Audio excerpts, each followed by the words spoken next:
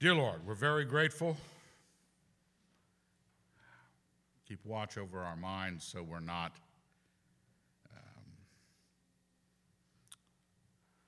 being fools. Keep us sanctified in your Son's name. Amen. We're in Titus because Titus, I covered 2/3 of it last week, and it's like low-hanging fruit at that point. Well, let's have this be a series. 2 weeks through Titus. So we're in the 3rd chapter of Titus. I'd been looking at some other passages I've been thinking about during the week, and I just kept coming back to this and realized, it even had some current feelings about it. Titus, of course, is one of the pastoral epistles, and he's writing to Titus, getting him to do and guide the churches under his charge a certain way, much like Timothy. The last verse of chapter 2, which we covered at the end of last week, declare these things, exhort and reprove with all authority. Let no one disregard you. Now, that's a strong verse. That's why I put it in there. It's a great, it's a lead-in. This letter is continuing. And there are certain personalities in the ministry. I know very well that my brother and I were called Boanerges. You say to yourself, oh yeah, I get that. The sons of thunder, which... So we're always developing opinions. I think God in his mercies finally had us develop opposite opinions. So like magnetic opposites, we would not be out there roaming the world seeking whom we may devour. We tend to like declarations of things, reproving with all authority, not letting anyone disregard us. So it's easy to think that that's the kind of person it's encouraging. Just a reminder, don't join a religion or find a theology that wonderfully matches who you already are. You might want to just consider for a moment that the way you are needs help, and you're looking for the Word of God that might change who you are. But what's interesting here is some of the description of Christianity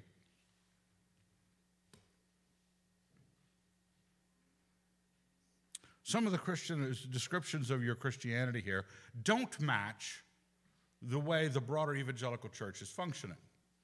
Even not agreeing with each other, just, all the culture warriors and the like. Look what it says next. Let no one disregard you. Okay, you got that in mind. Titus is supposed to lean into the church in Crete. Remind them, that means they brought it up before, to be submissive to rulers and authorities, to be obedient, to be ready for any honest work, to speak evil of no one, to avoid quarreling, to be gentle, to show perfect courtesy toward all men. The word that jumps to mind is the word innocuous. Be innocuous.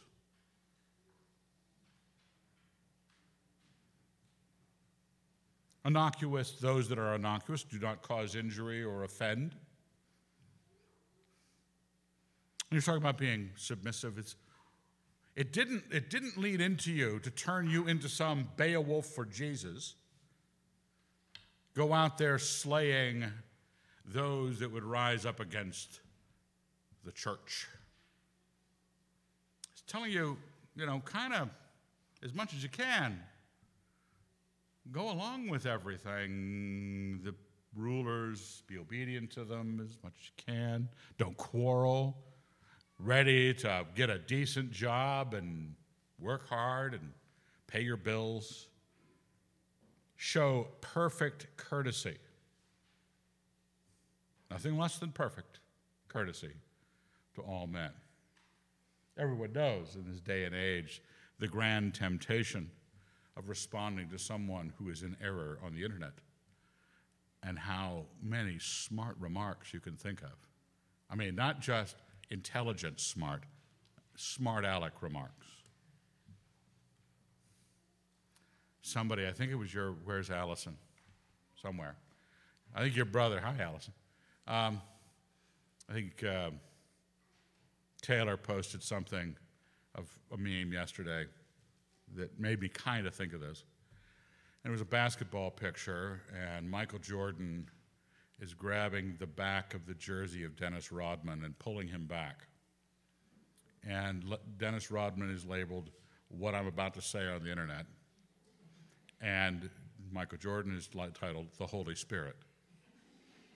And you're pulling back the Dennis Rodman in you because Jesus doesn't like the Dennis Rodman in you.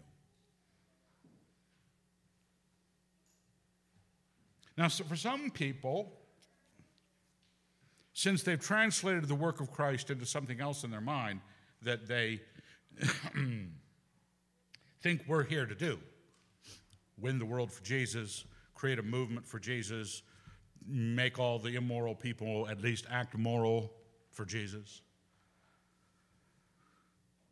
They don't notice passages like this because a lot of these passages go by with the softness with which the meanings of the words in the lists. Because it seems to us a boring existence.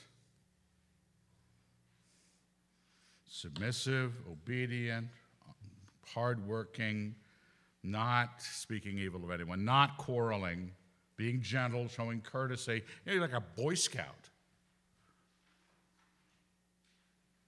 Did we think that's what we were here for? And because we don't think, just like we pick theologies that match our personalities, we don't even see passages that don't click with us.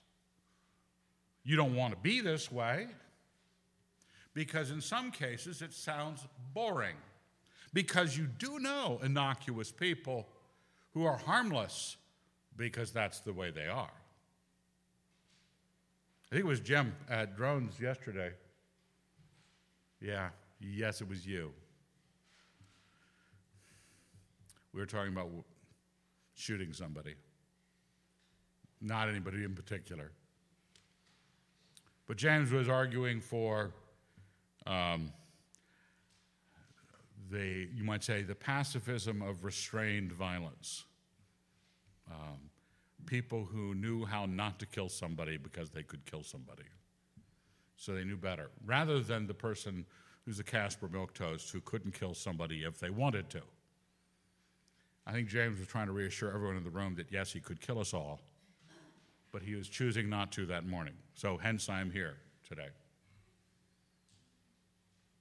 We know people that are choosing this version of Christianity because they're St. Francis the Sissy.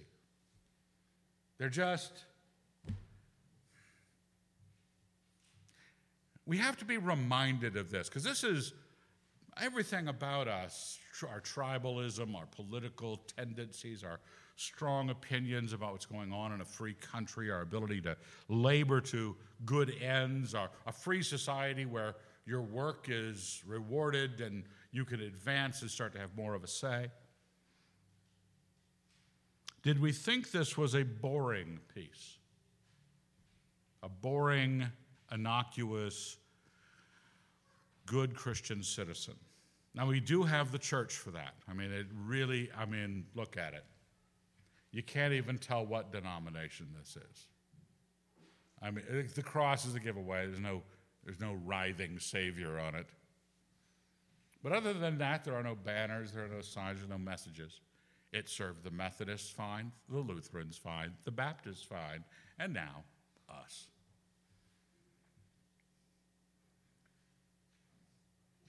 But actually, Paul is telling Titus, he's saying, remind them to be this way, because this is the way the Christian faith, this is the energy point, the where we are living, because this is what we were saved out of. The next verse, for we ourselves were once foolish. You do realize the person who isn't these things is something else, and that something else is foolish, disobedient, led astray, slaves to various passions and pleasures, passing our days in malice and envy, hated by men and hating one another on the internet, which I had to add because it's not there. Hated by men and hating one another. And how many conversations have you been in the last 6 months where you talk with your friends about the polarization of the society? There's no hope but the boogaloo. We're going to lose it and we're going to go to war with each other.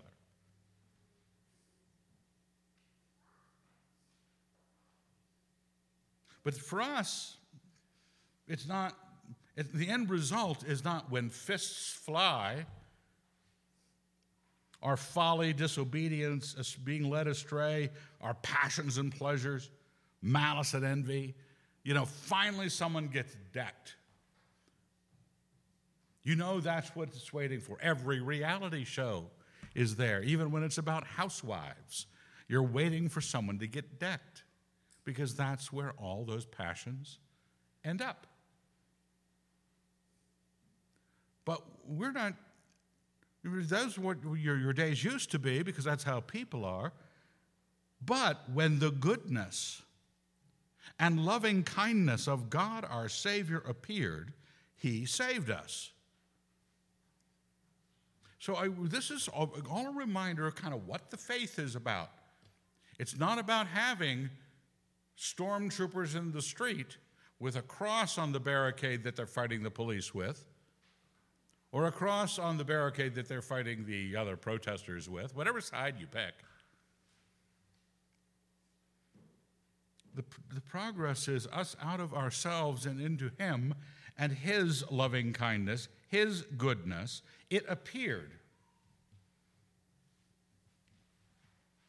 The incarnation was more than merely some sort of philosophical difficulty for theologians. It was our standard appearing. When His loving kindness and His goodness appeared, He saved us, not because of deeds done by us in righteousness, but in virtue of His own mercy. By, this is how it happened to you, the washing of regeneration and renewal in the Holy Spirit, which He poured out upon us richly through Jesus Christ our Savior, so that we might be justified by His grace and become heirs in hope of eternal life. He is saying that the life recommended in the first few verses, we had come to out of something else that was a total train wreck, and we came to it all through the gospel. There is a theological precision about your forgiveness and life eternal. That was what you were given. But that whole characteristic, you were made from being a person who decided things with their fists into someone not who was boring by nature, but someone who was restrained by their God and the renewal of the Holy Spirit. You saw the world differently.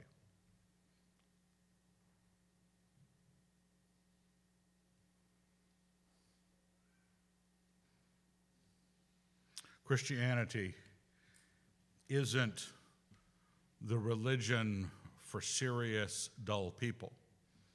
It's not like, okay, we came up with a serious and dull religion, all you serious and dull people. And they do congregate in Christianity. It does attract certain kinds of people, but you want it to attract people who walked out of a life of sin where they knew what was the effect of them deciding everything they did by their own passions and lusts, and they found that the power of God was there to renew them, regenerate them, and pour out His mercy on you so that a strong man, a strong woman would be walking into this innocuous life because this is the life that our God recommends to us. I mean, all the way down to having a job, right? Said, ready for any honest work. I pulled out the next verse, verse 8. The saying is sure. Just saying it's enough. It ought to be, we call it self-evident. Or if you want to be Bible-y, truly, truly. Or if you want to be a black church, you could say, preach it. Glory. This is what it is.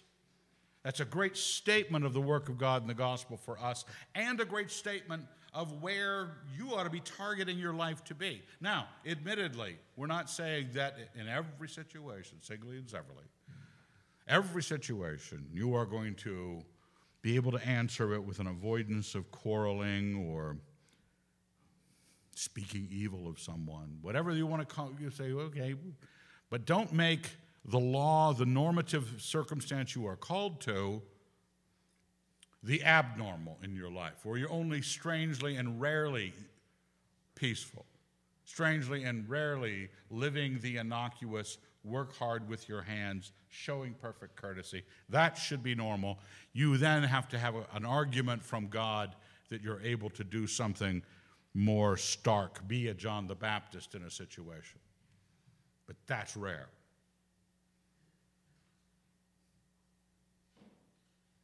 Matter of fact, in the next verse, verse 8, the saying is sure, I desire you to insist on these things. If we want to have a strong presence, we should strongly, as a church, as a body, as Christians in our neighborhoods, where we are at work, we should be strongly calm. You get that impression from Christ, even the passage that Tristan read this morning. There's kind of he picks a fight. I mean, it's not a quarrel. He just says things completely unnecessary. If I said this, I would be a liar. Pause for effect, like you. That was really unnecessary. It was really unnecessary. And they really did want to kill him at the end. But his strength, as you do from another passage, he spoke as one with authority, not as the scribes. We get a bunch of scribes running Christianity today, running the theological wars, a bunch of scribes who can't think of anything more desirable than fighting the heretics. Thankfully, this passage introduces the word heretic to us. And we'll find out how we deal with it. I desire you insist on these things so that those who have believed in God, okay, this is, you see, Titus, put your shoulder to the grindstone. I'm not in town. I'm writing you a letter. I want you to go out there to the church and insist. Let no one disregard you. The saying is sure, so that I'm going to accomplish something. Those who have believed in God, okay, the Christians, may be careful to apply themselves to good deeds. And it gets worse if you look at what the phrase probably means. The good deeds is honorable occupations. We see it later. The same phrase is used in red further down the page. Apply themselves to good deeds so as to help cases of urgent need. It is clearly a profit-making enterprise of some honor. That's what we insist in the life of the believers. When you see a lot of passages about laziness or, people living in idleness, a lot of times people do that with their end times views. The Lord's coming back. I'm going to rack up my visa bill.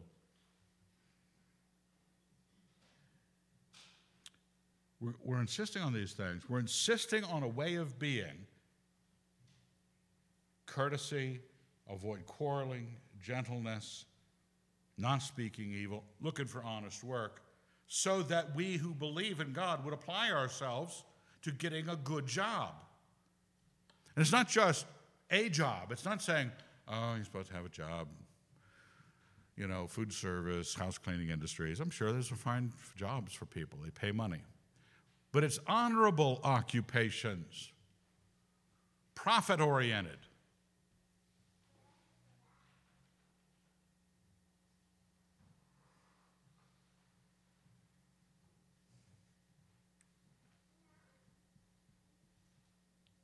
if you look at this description in the verse or the 2 verses around where we are now, apply themselves to honorable occupations. These are excellent and profitable. Those who just look at it and say, oh, it just means good deeds. Thankfully, there's a footnote in my Bible that said, or honorable occupations. Then you read the same exact phrase, apply themselves to good deeds so as to help cases of urgent need. You know the usage shouldn't have been apply yourself to good deeds. You're not looking for merit badges. Those things are fine to do, but what he's looking for is a kind of creature that God has made by his incarnation, by his Holy Spirit, to make you a benefit. I was telling Leslie last night, there was a conversation a couple nights ago, I think it was. You guys were over 2 nights ago? Whites? You and Graham were talking about, boring things. One a filmmaker, one a composer. Match made in heaven. I said to myself, what a strange church we have. We have people doing really interesting things. Art things, professional things. This is not everybody, and we have a few guests here, and that's helping us out. But if everybody were here, we'd have a collection of interesting, honorable occupations. I wanted to commend you on it because it makes this church a very interesting church. It's not the 5 people who believe Evan's view of end times, and that's it. So many churches will end up being some collection of people who agree about theology. Thankfully, you don't agree with me about theology. You're drawn together out of love for the brethren, and that interestingly puts together people being careful to apply themselves to a profit-making enterprise of good, stable capabilities, excellent and profitable to men. Contrary to that, but avoid stupid controversies. I always love it when the Bible says the word stupid. Stupid controversies, which means there are such things. Every controversy, because it's a controversy, is laying claim to importance. Who would think it was controversial if it wasn't important? Paul labels it stupid. Genealogies, dissensions, and quarrels over the law. The church is not to be involved. Now, I know you disagree with me. Not about this, maybe about this. It seems to me I'm on pretty solid ground. I desire you insist on these things. Let no one disregard you. The saying is sure. I'm pretty safe. But there's still a possibility. People do that to a lot of my views, that they think, that's clearly unfounded. We differ with each other. I've talked to enough of you enough times. But I think that just the fact that we've already applied ourselves to dealing graciously with each other, perfect courtesy, avoidance of quarreling, being gentle. I don't even know which of you disagree with me, to what extent. There might be some of you who think, I'm headed for hell in a handbasket.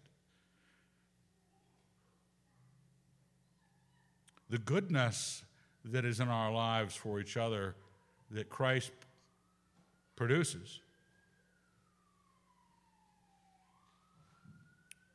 hope that's none of you.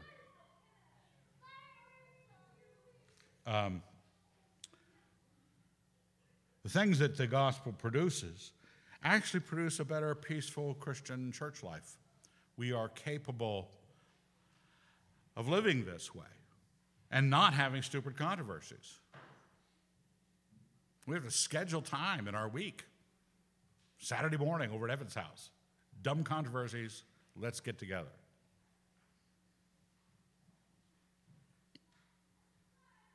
As for the man who is factious, see what the concern is in the body. The word factious is where you get the word heresy. Heretikos is the word factious. And that gives you information about what heretics really are. Heretics are not, what would I say that would be heretical? I've got so many.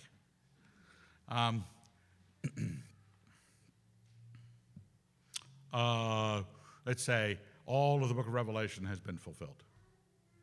The whole book of Revelation. People are going, horrors. What?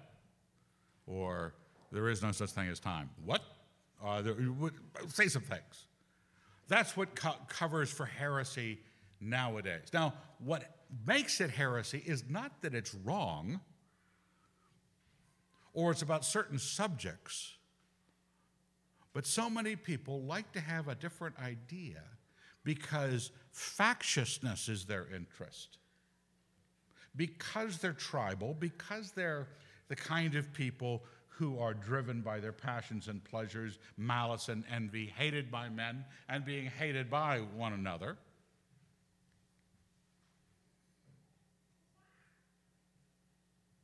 Theology just becomes another system to do it over. The dangerous person is the person who likes the conflict, likes the choosing up of sides. When Paul corrects the Corinthians about their taking sides, I am of Paul, I am of Apollos, some of them were taking Paul's side. And Paul was objecting to them taking Paul's side. Was Paul crucified for you? Were you baptized in the name of Paul? This is kind of a thing in Christianity. We do it wrong. We expect all of us doing it wrong to have God's blessing because we're finally the right church, finally have the right doctrine. And all we are is mutually factious. That is the result, you might say, of the anti-gospel. Because the loving kindness and goodness of God appeared. The effect it had was to make us good and loving.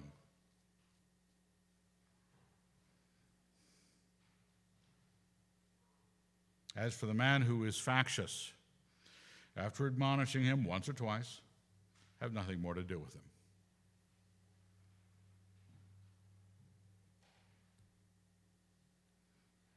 That's the level of the problem. You'll say, okay, you're trying to create divisions. We know we don't agree. I know Evan's view on the nature of the book of Revelation. He thinks the whole thing is fulfilled, and I think it's fulfilled up to chapter 20. So Evan's obviously wrong, but trying to sow discord between those two viewpoints? You warned them once or twice. Don't do that. Don't be that way. If they refuse, if they keep on stepping into every conversation with their guns ablazing, don't invite them over anymore. Avoidance. Now,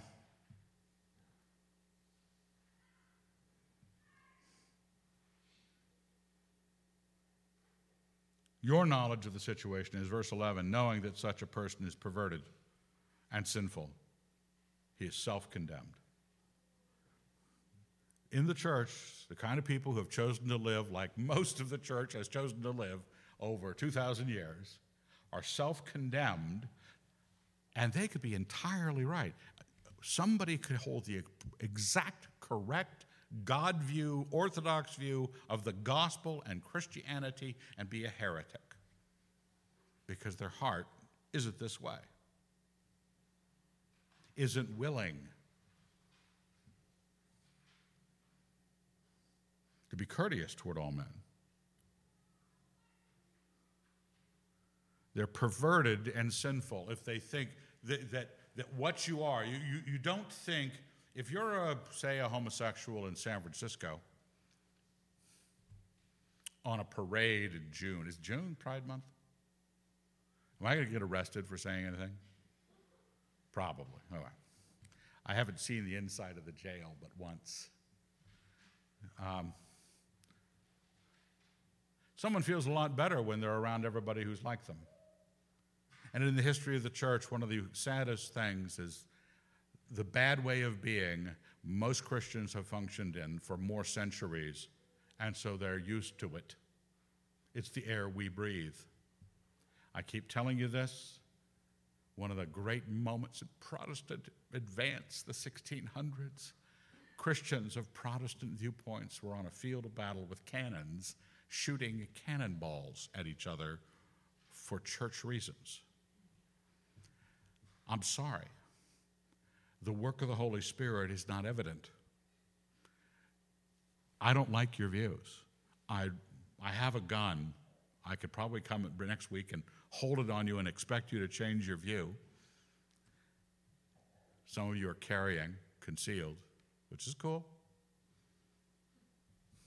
But we might have a firefight, but I don't think it'd be like the Lord Jesus Christ. That was the best of society at the time in Christian circles.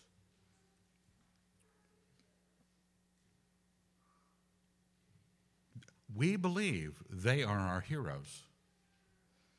They fought for the truth. Such a person is perverted, sinful. They're going to get it. Karma will visit them. They're self-condemned. When I send Artemas or Tychicus to you, do your best to come to me at Nicopolis. If you have a mental image of Greece, it's got the Aegean on one side, the east, and then on the western side, it's got the Adriatic. Nicopolis is on the Adriatic side. Okay? I'm not going to draw any pictures. There's probably maps in the back of your Bible. Do your best to speed Zenas, the lawyer, and Apollos on their way. See that they lack nothing. And let our people learn to apply themselves to good deeds. He comes back to that same phrase.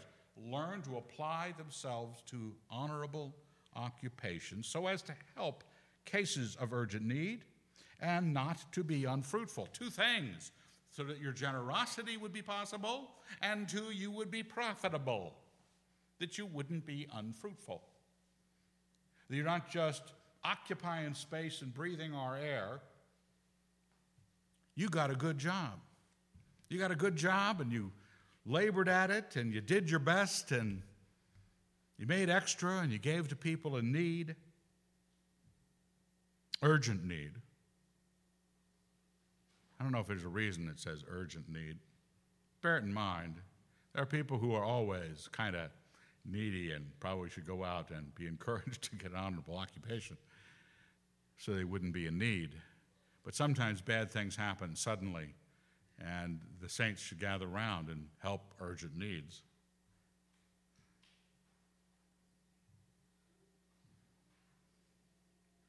If you're this sort of person, perverted and sinful, consider this your warning. I've said warning once or twice. Realize the rest of the church doesn't have to fix you, doesn't have to prove you wrong, doesn't have to exchange white papers about your viewpoints. And you might want to keep an eye out and see if good people are starting to avoid you. Because them being good requires they avoid you. Because the Lord asked them, the apostle said, hey, why don't you avoid that guy? He won't listen, not about getting along by agreeing with one another. He won't listen to how we are together when we disagree with each other. That's the wonderful thing. How do we get along when we disagree? That's one of the kind of the current political problems. We see it a lot, and people making sometimes comments online about it, about learning to disagree, allowing someone to disagree. It's gotten to the point where people are screaming in one another's faces about disagreements.